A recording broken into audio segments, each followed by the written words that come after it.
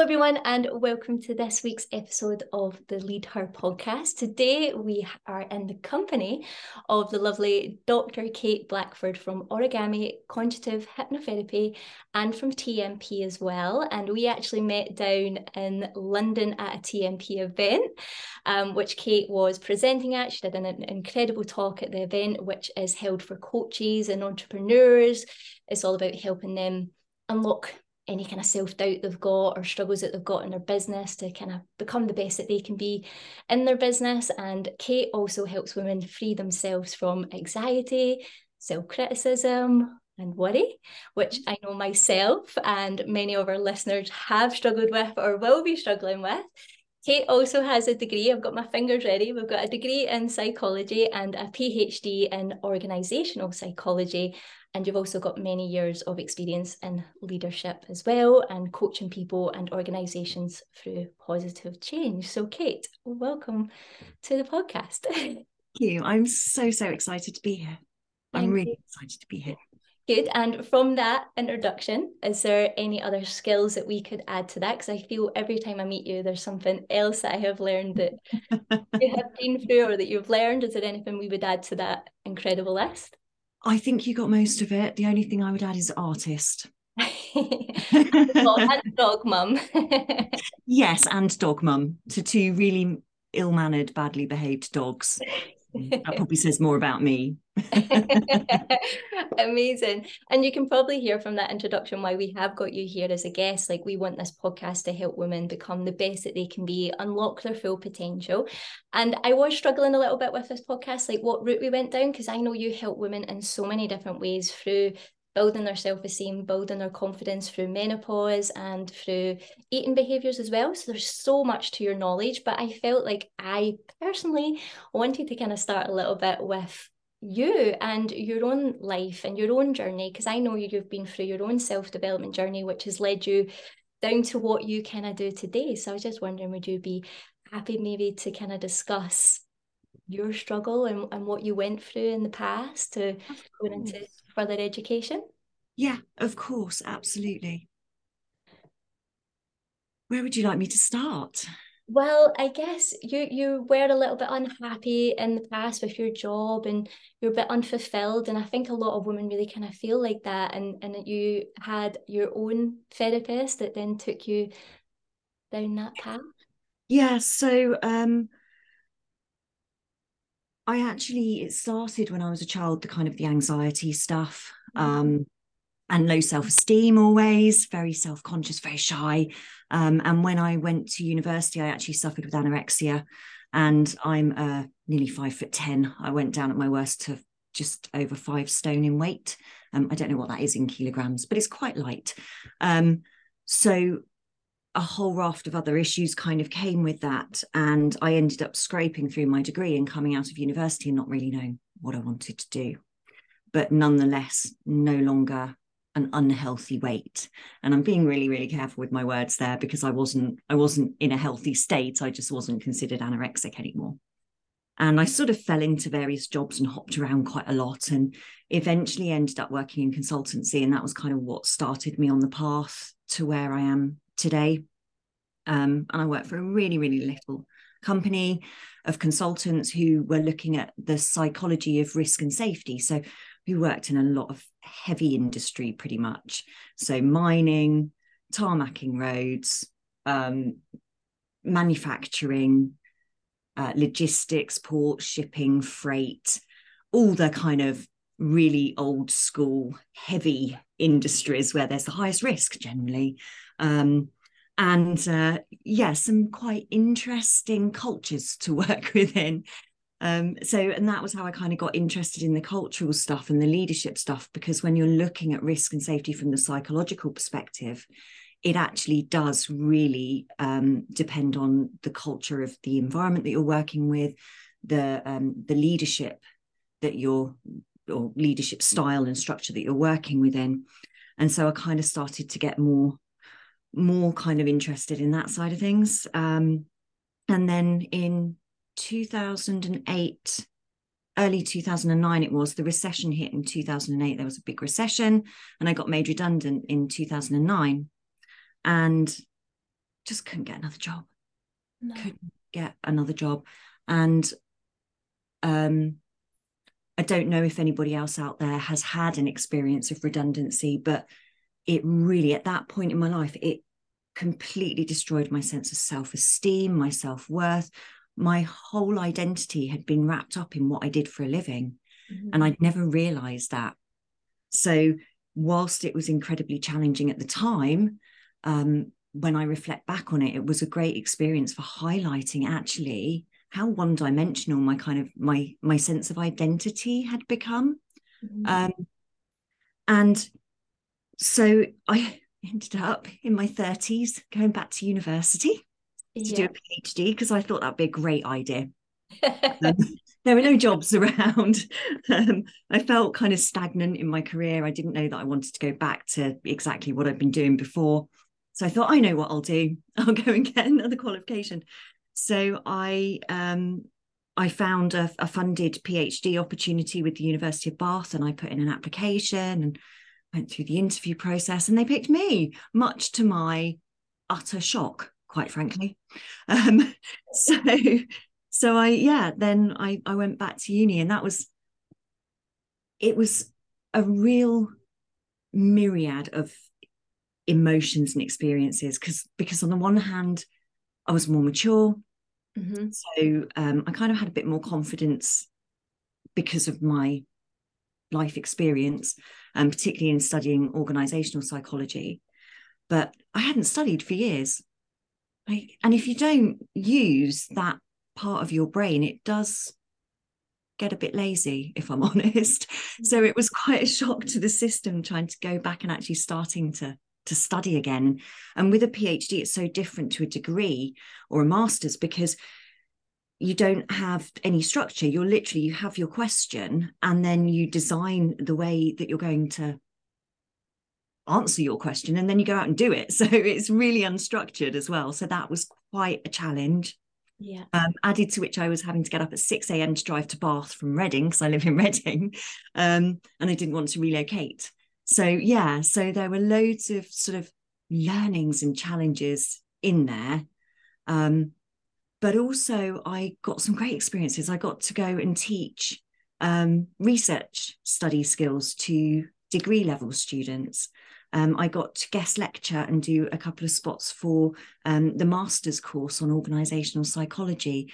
So I got some really lovely experiences as well through the opportunity to do that. And actually, after I'd graduated, I was a workplace-based supervisor for another PhD student, which was a lovely experience to have. So it was quite an interesting kind of, on the one hand, there were all these wonderful experiences that were so kind of confidence building and affirming that I did have value after the knock of the redundancy. But then there was the struggle with the studying where I was like, I don't even know how to do this anymore. How many years was it for going back to study for? So I took 5 years to write my PhD. So usually if you do them full time, they take 3 years. And I did a bit of full time, and then I went back to work full time and finished off part time. So it was a bit of an epic journey, I'll be honest. Yeah. And the bit I liked the least was writing up the study. Mm-hmm. And that was the bit that took the time, actually getting my head into writing it. And also the thing was that I'd spent a number of years translating academic research into information in a form that anybody could absorb and understand and apply. And now suddenly I was having to go back into writing in a very academic way. And part of me was really resistant to that because I was like, knowledge should be available to everyone. We shouldn't use language as a barrier to people accessing knowledge and insight. So there was this whole internal battle. I have to write in this particular way to satisfy academic criteria, but I really don't want to. And I guess in a way, like a lot of women, when they do hit their 30s, they've maybe like you'd already studied at like maybe what would it be, 18, 19, 20, we've already done through studying. So then kind of going into studying again, a lot of women can be really put off it, especially like the thought of 5 years. like, but that time's going to pass anyway, whether you do something with it or not. So what do you feel kind of kept you moving forward and not being too intimidated by the time gap that it was going to take to get that PhD? To be honest, and forgive the dogs barking in the background if you can hear them, I'm so sorry. I did tell you they were unruly and undisciplined. So I'll be honest with you, I didn't really think about it at the start. It was just, I cannot keep applying for job after job and getting rejection after rejection. I need to feel like I'm doing something productive with my time.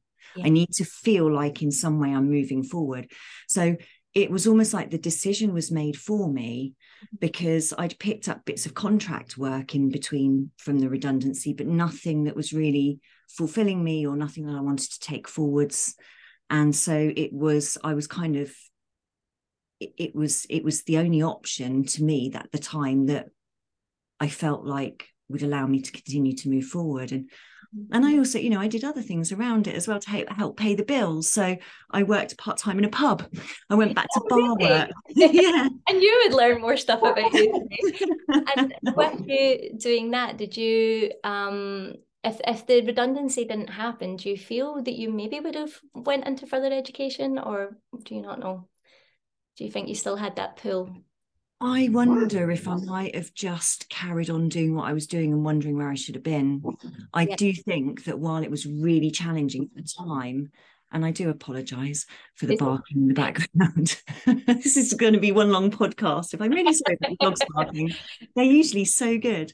So I think I would have carried on floating around, and maybe I would have come to it eventually, but I think that actually the redundancy, while it was really tough at the time, was actually, I guess, kind of the shove I needed to actually think about doing something different and expand my horizons a bit.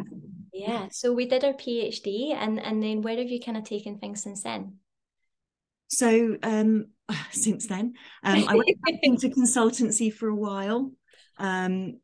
Just while I figured out where I was going to go. And then I did that for a bit and reaffirmed that I didn't particularly want to be doing it for somebody else all the time. And then I went into leadership positions. So I started to do roles that were around culture change within organisations as a senior leader within an organisation. So I worked for Network Rail for a bit. I worked for a company called SGN, Scotia Gas Networks, for a bit. So again, quite heavy industry. And then most recently, Associated British Ports. And I was looking after the culture change programme for their whole company. So they've got 21 ports all around the UK. Yeah. So yeah, I was always on the go, always traveling somewhere. And doing something and meeting incredible people, like the guys out on the docks. And I had this fantastic experience once where I was doing some work with a particular team down in Southampton, and I wanted to really understand what they did and how their job worked. So I decided I was going to go out on a shift with them. And in my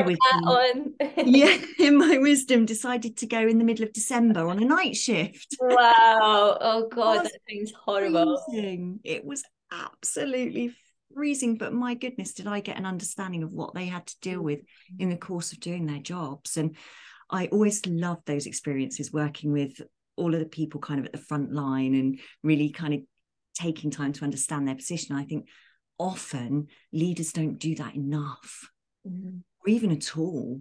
They might pop out on a scheduled site visit. They don't put on their bright orange personal protective equipment with the hard hat and the gloves and the boots and the whole lot. It looks stunning. I think I can safely say orange is not my colour. But, and they really appreciated that I just took the time, not only to just go and sit in a nice warm break room and chat to them, but actually go out and get out on the job and see what they were doing and experience it with them. And that was hugely powerful in bringing those kind of people on board with the culture change program that I was working on. So yeah, I think that's, if I was to give like one big leadership tip, it's go out and really learn what people at all levels of the organisation do, but go out and do it with them. Don't ask them about it in a nice cozy room over a nice warm cup of coffee. Don't just go out and do it in the summer. Go and experience Get it. the hands dirty. And Yes. we do have a few Lead Her members who do kind of work in kind of male dominated industries like that, and it does cause some bust ups between the two of them. And sometimes you can see a woman who is very educated and has worked her way through to get to a certain level, and you've got the other men there that have done the work as well, but they seem to kind of clash, and maybe when it is a smaller woman, they can be kind of dominated a little bit. So like, I guess, is that something that you've maybe kind of experienced, like working in those fields? And is there any kind of advice you could give to women who maybe feel like they just want to go into their inner child and feel small when they are being shouted at, or they are feeling aggression towards them? Like, how do we manage that in a better way? Yes. I've had so many experiences, and I will not attach any in any particular order to any particular organisation. But I've had, in consultant roles, I've had directors saying, "What does a little girl know about our business?" Mm-hmm. We don't want a woman to train us because our guys won't connect with a woman. We need a man. Yeah. A colleague on a senior leadership team, as I walked into a meeting room once, tapped his lap and said, "There's a seat for you here." No. Had, one particular colleague in an organization, he would use his size and tone, and he would stand over you, and he was quite a big guy, stand over you and really kind of quite aggressive, intimidating. And do you know what? I really don't like that. I really, really don't like it. And I've seen different women respond in different ways to it. And some women try to act more like men in the workplace to fit in. Mm-hmm. And that was never, ever even an option for me, because I couldn't be anything but me. Mm-hmm. So I guess it was incredibly, I'm not saying it was easy, it was incredibly uncomfortable. I would just hold my ground and just say nothing often, just say nothing, mm-hmm. and stare, or just turn around and walk away and go to a seat at the other end of the room and just sit myself down and get myself prepared. Mm-hmm. And if they follow it up, I just say, "Well, I really don't appreciate being spoken to like that." But that was hard. I'm not going to say it isn't, because when you're particularly, I mean, I was often one of the, if not the only woman in the room, one of the few women at that kind of position in organizations. Mm-hmm. So yeah, it was challenging. I think the other thing was that the other way that I've been undermined is men starting rumors about me. Okay. So a particularly funny one was a rumor about me having a fling with a female colleague. Oh, wow. My partner Paul was really pleased to hear about that one. There was also another one about me having a fling with a male colleague who's married, which could have been really destructive to his relationship. It was just, and those things, I always just laughed them off, because I just thought, wow, if people want to think I'm colourful, then let them. Mm-hmm. People that know me will know that. I was always more concerned for anybody else who was impacted by it. But I would always talk to my partner about it. We'd have a good laugh. And actually, the male colleague that I was supposedly having a fling with, when he and I used to work together, I'd have him on the phone and I'd say to Paul, "Oh, it's my other man," on the phone. So I used to just not let it get to me and not take it too seriously. And I think, for me, even though I would get called fluffy psychologist and all of these kind of things, I could only be me. Mm-hmm. And so, I felt like I proved myself in my ability to get out there on site with people, to really connect with people at all levels, and to kind of get the evidence I needed to know what I was doing. If people chose not to listen to that, that's not on me. Yeah. So I think like probably the biggest thing there is when you said about not replying or keeping quiet, because I think sometimes like silence is power, and a lot of people don't realize that. Like, and I think when people are angry or raising their voice, they're not listening. Their ears are switched off. So there's almost no point in arguing back sometimes, and taking space away helps you calm down. Because when people are acting that way towards you, your heart rate increases, like adrenaline's going through your body. It's quite it's quite difficult. So it is good just to take that space and gather your thoughts and let the situation calm down. And that can be so powerful, because they're like, why is she not reacting? Why is she not quitting? Why is she not giving up? They probably see you more powerful than anything from just kind of taking that time out, I guess. Absolutely. And the other thing, so silence, stepping back, or speaking really quietly and softly. Because even if they're still shouting over you, as long as you don't shout back, you don't add fuel. Yeah. So that's the thing. But yeah, it was tough, and it shouldn't be like that. It Yeah. shouldn't be like that. And I think the thing that made me more committed to being me, rather than trying to conform to the norms of behavior within some of the more dominant men in leadership positions, was that, if we truly want diversity in businesses, you're not getting that if women go into businesses and try and act like men. True diversity of thought, diversity of style of working, diversity of leadership, diversity of belief, ideology, all of these things can be hugely powerful. They can create understanding, they can engender greater inspiration and creativity and collaboration. And that's only going to be a positive thing. So why would we go into an environment and not be true to ourselves, not share the unique perspective that each of us has to offer? I wasn't able to do that. Yeah, and I guess you believed in what you were doing as well. And I think that really helps, like when you know the direction you want to go down and you know who you are, and you know the outcome the business and the centre is going to kind of have from the work that you do, then that keeps you showing up, because you know eventually it's all going to work and it's all kind of come together. And it's just having that belief in yourself, I think, maybe helps as well. Yeah, absolutely. And I think, again, that linked back into my connection with people and connecting with people at all different levels in all different roles and functions, because that kept me absolutely laser focused on the fact that I was there, my job was there to keep people safe, healthy, and well. To create a culture that actually wasn't only about making sure people went home in the same state they came in, but positively added to their life. Yeah. And that's what I'm really passionate about. I don't think organizations should just be stopping at whether you're talking about safety, health, well-being, anything. It shouldn't stop at no accidents or no occupational health cases or no, mental ill health cases. It should be this organization actively does things to enhance people's lives and experiences. Yeah. Yeah, I love that. And do you feel like, in a way, the first time it happens is sometimes makes you stronger for the next time?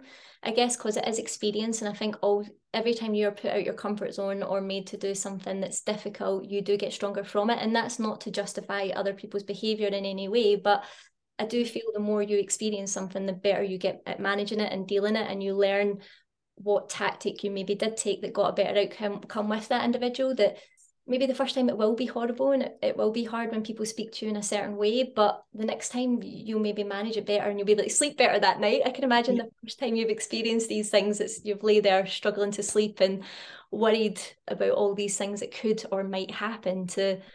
Yeah, absolutely. Yeah. And I think as well, the other thing that I did was I did go, when I was working in some of these environments, if it was particularly challenging, I went and got some help from a therapist to see if there are any underlying triggers in there. Because often there can be things that trigger us that we're not necessarily aware of. And I had a particular experience where I'd found the behavior of a male colleague very threatening. And I wanted to understand why I'd found that so threatening, what was creating such a strong reaction from me. And so I went and got not only some resolution on that, but some tools and tips for how to own my space a bit more, and how to do those things, like, because I didn't just automatically to stand there quietly and just use silence. I didn't know that. I had to learn it, and some of it was trial and error, and some of it was going and doing the work. So. Yeah. And do you feel it's maybe changing in a little way? Like, I know there is some rules and regulations coming inside the business place now where they are understanding women better and the kind of help we need. Do you feel like it's getting a little bit better, that there is more support if we are feeling that way at work, or do you feel it's still probably much the same? I would love to say I think it's getting better.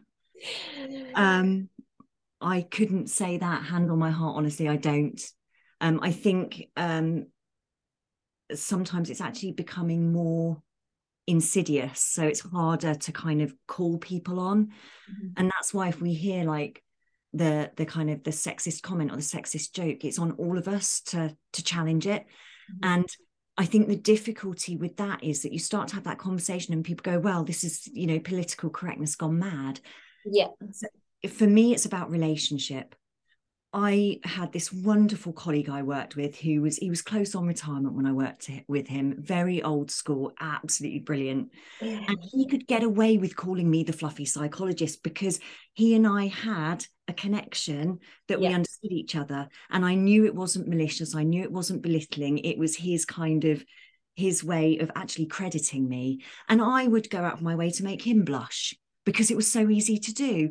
And we had a real banter relationship. So I think it's about relationship. You know, it's not all office banter is bad if it is not within a relationship that is understanding that it's banter and accepting of it, then it's a problem.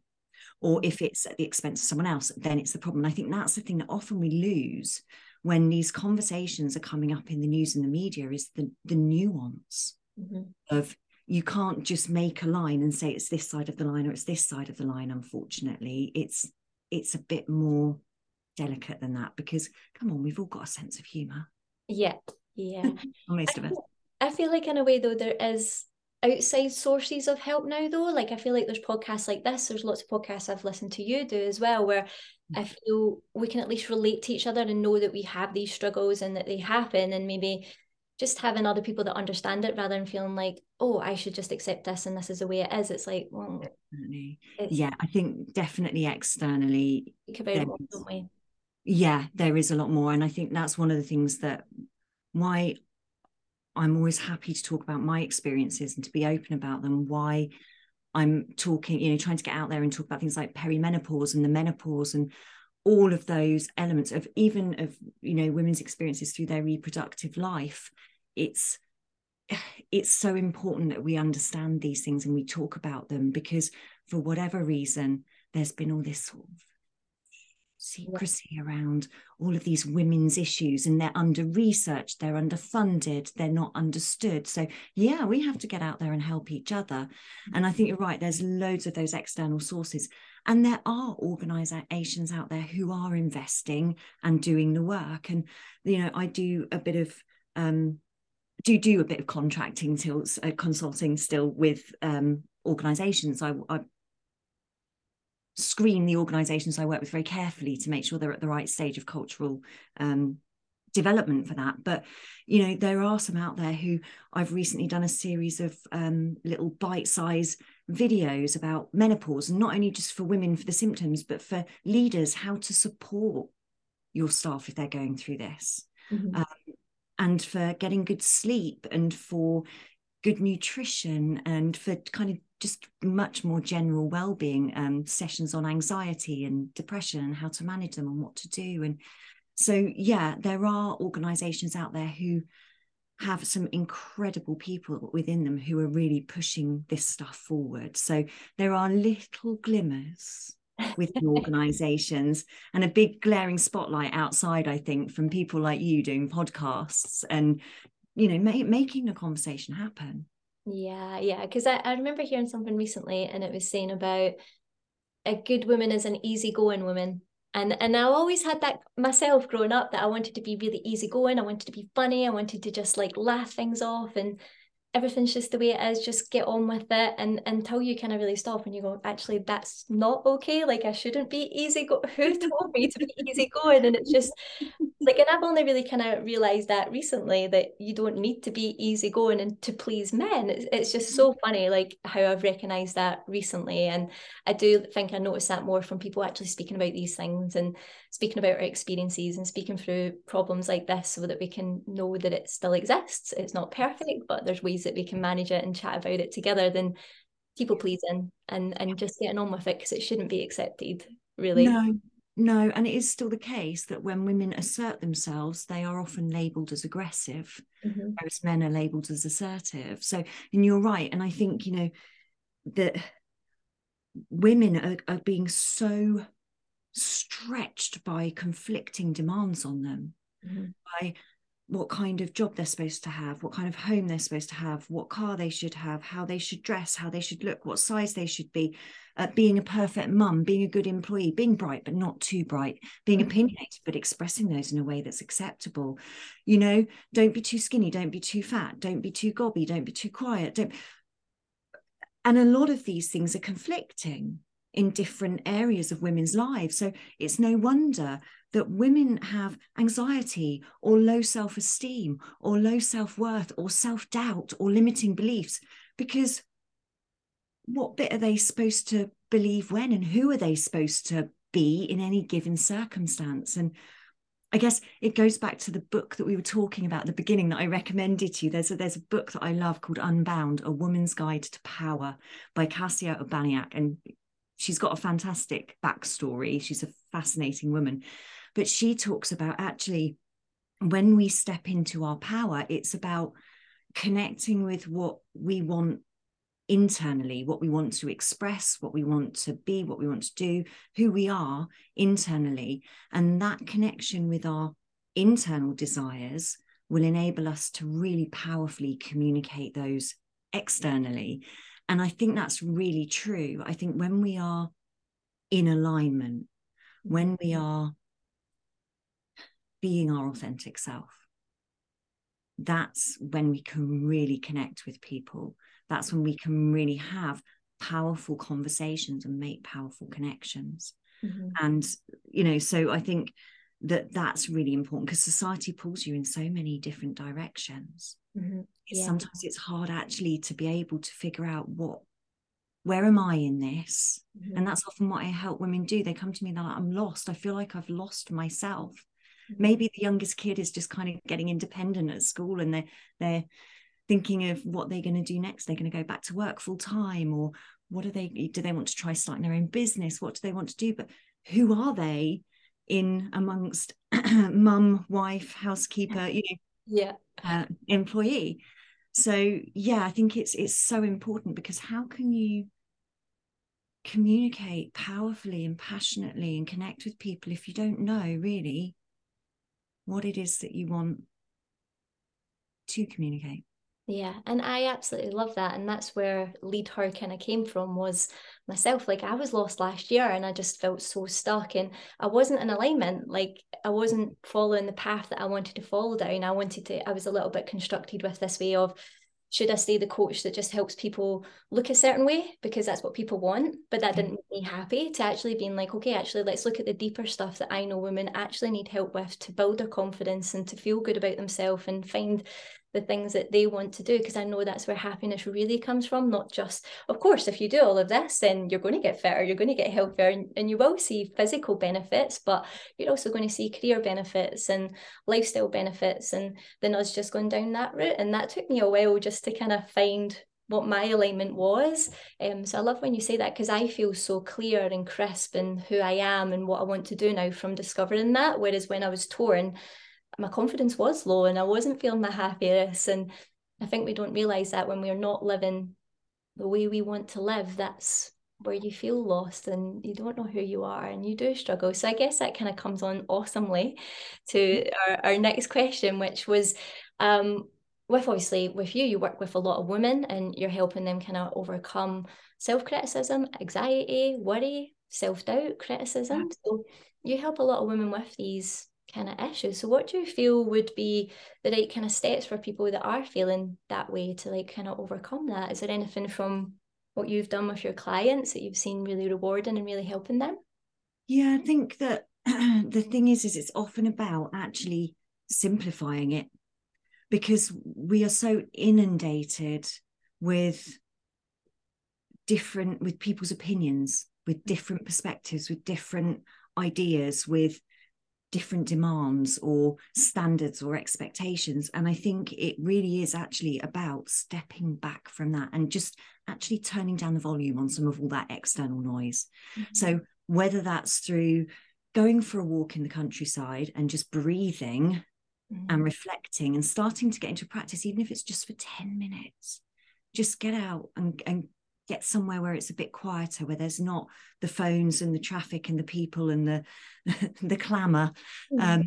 Because I think then if you separate yourself from it, that's when you can start to reconnect. I think we get so bombarded with external messages and communication and social norms and all of these kind of things that it's really hard to hear what is actually going on within us.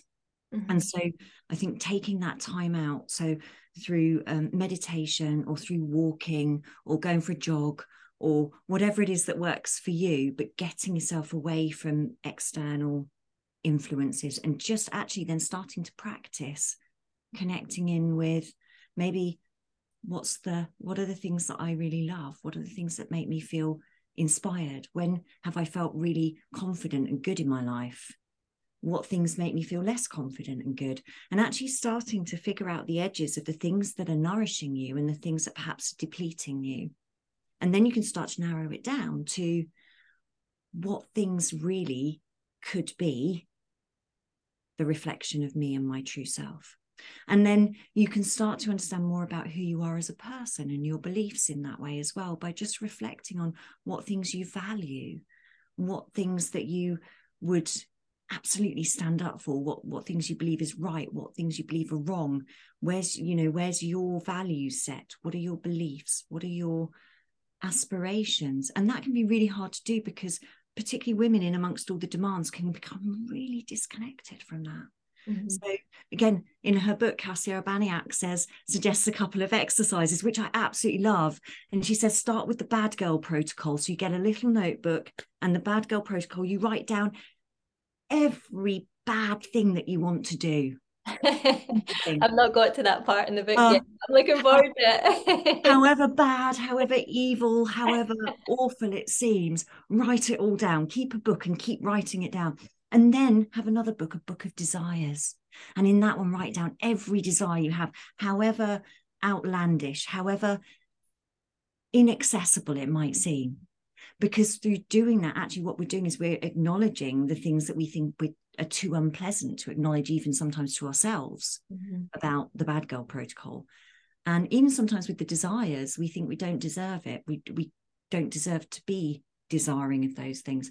So what we're starting to do is we're starting to reconnect with those internal elements of ourselves that have been smooshed.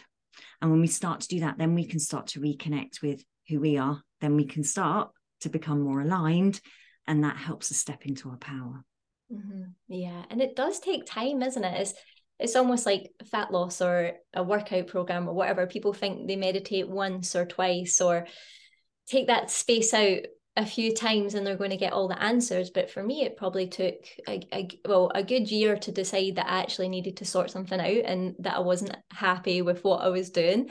So then a good couple of months of really slowing down, exactly like you said, and just taking time out and allowing myself that time. And a part of me felt guilty that I should be working and I should be doing stuff and I shouldn't take this time out to write in a journal or find my values or think about what's in my head. I was always like, no, I need to be doing stuff. But when you do slow down, and I don't know if you've ever read the book, is it Time to Think? When you just, by Nancy Clancy, I think, and you just give yourself that time to think, it's so powerful. And like you said, there is just constant noise all the time that never lets us stop to understand ourselves and what are our values and what are our beliefs and what do we want to do with our life, because we're just nonstop.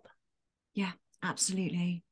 Yeah, amazing. Any other little tips that would maybe kind of help someone come over any self-doubt that they've got? I think if they're really, really struggling and it's limiting their life or their experiences, it's time to reach out and talk to somebody. Yeah. I think there are some things you can do for yourself and some things you perhaps need a bit of support with. And the thing I would say is, just to reiterate your point there, the single biggest factor in clients that end up returning to me, so I do some work with them, they get their outcomes and off they go, is when they've let the little mindset resilience practices drop. So that's the 5 minutes of meditation, the short walk, the writing your gratitudes each evening, jotting some things in a journal, and they come back and they say, I'm feeling like I'm starting to struggle. And I'll say, right, so first off, are you using the guided visualizations I recorded for you? Mm-hmm. Oh, was I supposed to still be using those? Yes, they were a life tool. Have you been using the tools that we learned? Ah, no, I felt better, so I stopped doing it. And what about the journaling? And you work through it and you find that all these little tiny maintenance practices, because when we're pushed for time, it's those little things that we drop first, but it's those little things that are going to get us through the difficult times. So it really is, it's no different. Mental well-being is no different to physical well-being. If you don't exercise the muscle, it atrophies. If you don't exercise the muscle. Yeah, it's so true, isn't it? And a lot of people wait till they're at their worst place to do meditation or to get help. And it's the reality is that we probably need it even when we're in our best places, to keep practicing these skills and to keep looking into giving ourselves time to think and doing it even when we feel fantastic, because yeah, it's something to keep repeating doing. Amazing. Thank you so much for sharing that with us. And for us as well, like what I kind of noticed with a lot of the women on who listen to this podcast and a lot of our members, they have been mums or they have been very driven in their career and they put their career first. That what I kind of see a lot of us do seem to always put ourselves to the bottom of a priority list. Everything else comes above that. Is that something that you've worked with clients on before? Yes. It's rare that I work with a woman that isn't part of the issue. Yes, I do a lot of work and a lot of conversations around self-care isn't selfish. Self-care is self-preservation. So if you take one tagline away from today, ladies, self-care is self-preservation. Because if you know, and I know it's the metaphor we trot out for everything, but if you don't put your own oxygen mask on first, it's very hard to help anybody else. And what I find is women who are running on empty, have been running on empty for a long time, and get to the point where they just can't keep doing it because they haven't been refueling, haven't been nourishing themselves in whatever way they do that. And it doesn't have to be big stuff. It can be just honoring your bad girl, healing her. It can be actually acknowledging your desires. It can be a few minutes of meditation. It can be a spa day. It can be investing in some help to get in the shape that you want to get in, get fit and healthy, and learn how to actually, work with your body in a way that feels good. And so you don't only then feel physically strong when you work out, you feel more mentally resilient as well. So it doesn't have to be this great big time consuming things. There are little ways you can start to build things in, but ultimately it comes down to self-worth. When we put ourselves at the bottom of the list, it's because for whatever reason we don't think we are as worthy as somebody else. That's often the root cause. Sometimes it's people pleasing, but again, that's about worthiness. That's about, I have to make these people happy so they like me or accept me. And so I see a lot of the self-worth being is a big hole where the self-worth should be, or the people pleasing because people are frightened, women are frightened that they're not good enough as who they are. They have to do everything for everybody, and that makes them good enough or okay or not even good enough, often acceptable. And I think that's it. It's and that's kind of the core issue that has to be worked on in order to figure out, well, where is this idea that you are unworthy come from? And then we can reframe that, we can rewrite it, we can help get past it. Yeah. So perfect. And I do think exactly like you said there, like it doesn't need to be a lot, because I think when you are overwhelmed and you do have this list of things to do, that it is easy to forget about yourself and just go, well, if I was to exercise or if I was to cook myself a meal, that's more time and I don't have that time. But it doesn't need to be every day. It doesn't need to be every hour. It can just be a little 20 minutes here and there, like you said, of meditation or exercising. Or if it is with kids, getting kids involved with it because we know it's good for them as well. That there is little tiny ways that you can start adding in things to bring yourself up that priority list. And I do firmly believe that when we look after you, everything else follows suit? Yes, Yeah. absolutely. I Yeah. completely agree. Mm-hmm. And again, it's about particularly, you know, whether you're a parent, whether you're a leader, you know, when you look after yourself, you show up as the best version of yourself for the people in your life around you. Mm-hmm. And that's not only good for you, it's good for everybody else as well. Mm-hmm. Mm-hmm. Definitely. Okay, amazing. So I think I've only got two questions I was going to ask before we go today. So, like, how do you feel women can know when they are really optimal and they're at the best place? Because I think sometimes women can be guilty of being in a good place and wanting more and more and more and more. So how do we know when we're at like this peak performance or we're at our full potential, as we would say on Lead Her? What would you say? How would you say we can define that, or how do we know we're at that best place? So I can tell you what my perspective on it is. That would be perfect. It's only my perspective, because everybody's going to have a different one. And here's the thing, when I worked in corporate, I earned a six-figure salary. I drove a brand new Mercedes, wore all the Karen Millen suits, mostly because that's the only brand that actually fits me, because I'm so awkward of a shape. But anyway, and I kept thinking, why am I not happy? Why am I still, I've got everything. I've got the power suit. I've got the high-powered job in London. I've got the nice, smart car. What's wrong with me? And actually, for a while, that forced me to progress and get promotion on promotion, because each time I got to that point of, but I'm still not happy, I'd go for a promotion to try and earn more money, get more prestige, a higher level job title, whatever. None of it worked. Yes, I love my car. I loved it. And when I got rid of it, because you can't fit two boisterous dogs in a coupe, just doesn't work. Yeah. I was gutted, but I didn't need it anymore. Mm-hmm. And here's the thing, I got to a point where however much, whatever my job title, however much I earned, it just wasn't making a difference. And so I actually completely deconstructed and redefined my idea of success. And so I had absorbed this idea, I guess, from society. It wasn't my parents. They were always just really pleased that I did well in school, and really pleased that, you know, I was a helpful, polite person. You know, they didn't necessarily ever need me to do anything wonderful. They just needed me to be happy being me. And I think the thing is that society kind of sells us this idea of all this stuff that we should be or own or do. And I just absorbed it. And that had become my idea of what I thought success was. Mm-hmm. But when I actually looked at it, it wasn't my idea of success. Mm-hmm. It was just this principle I'd absorbed. And when I shook that off and really looked at it, that was when I walked out of that career and, well, trained to become a therapist and coach. And that involved a massive pay cut and getting rid of the Mercedes. And do you know what? I live a much simpler life, and lots of people have benefited from my wardrobe when I sold it on Vinted. So that's but you know, everything is simplified. I live a much simpler, calmer, happier life. Mm-hmm. I take walks with my dogs every morning.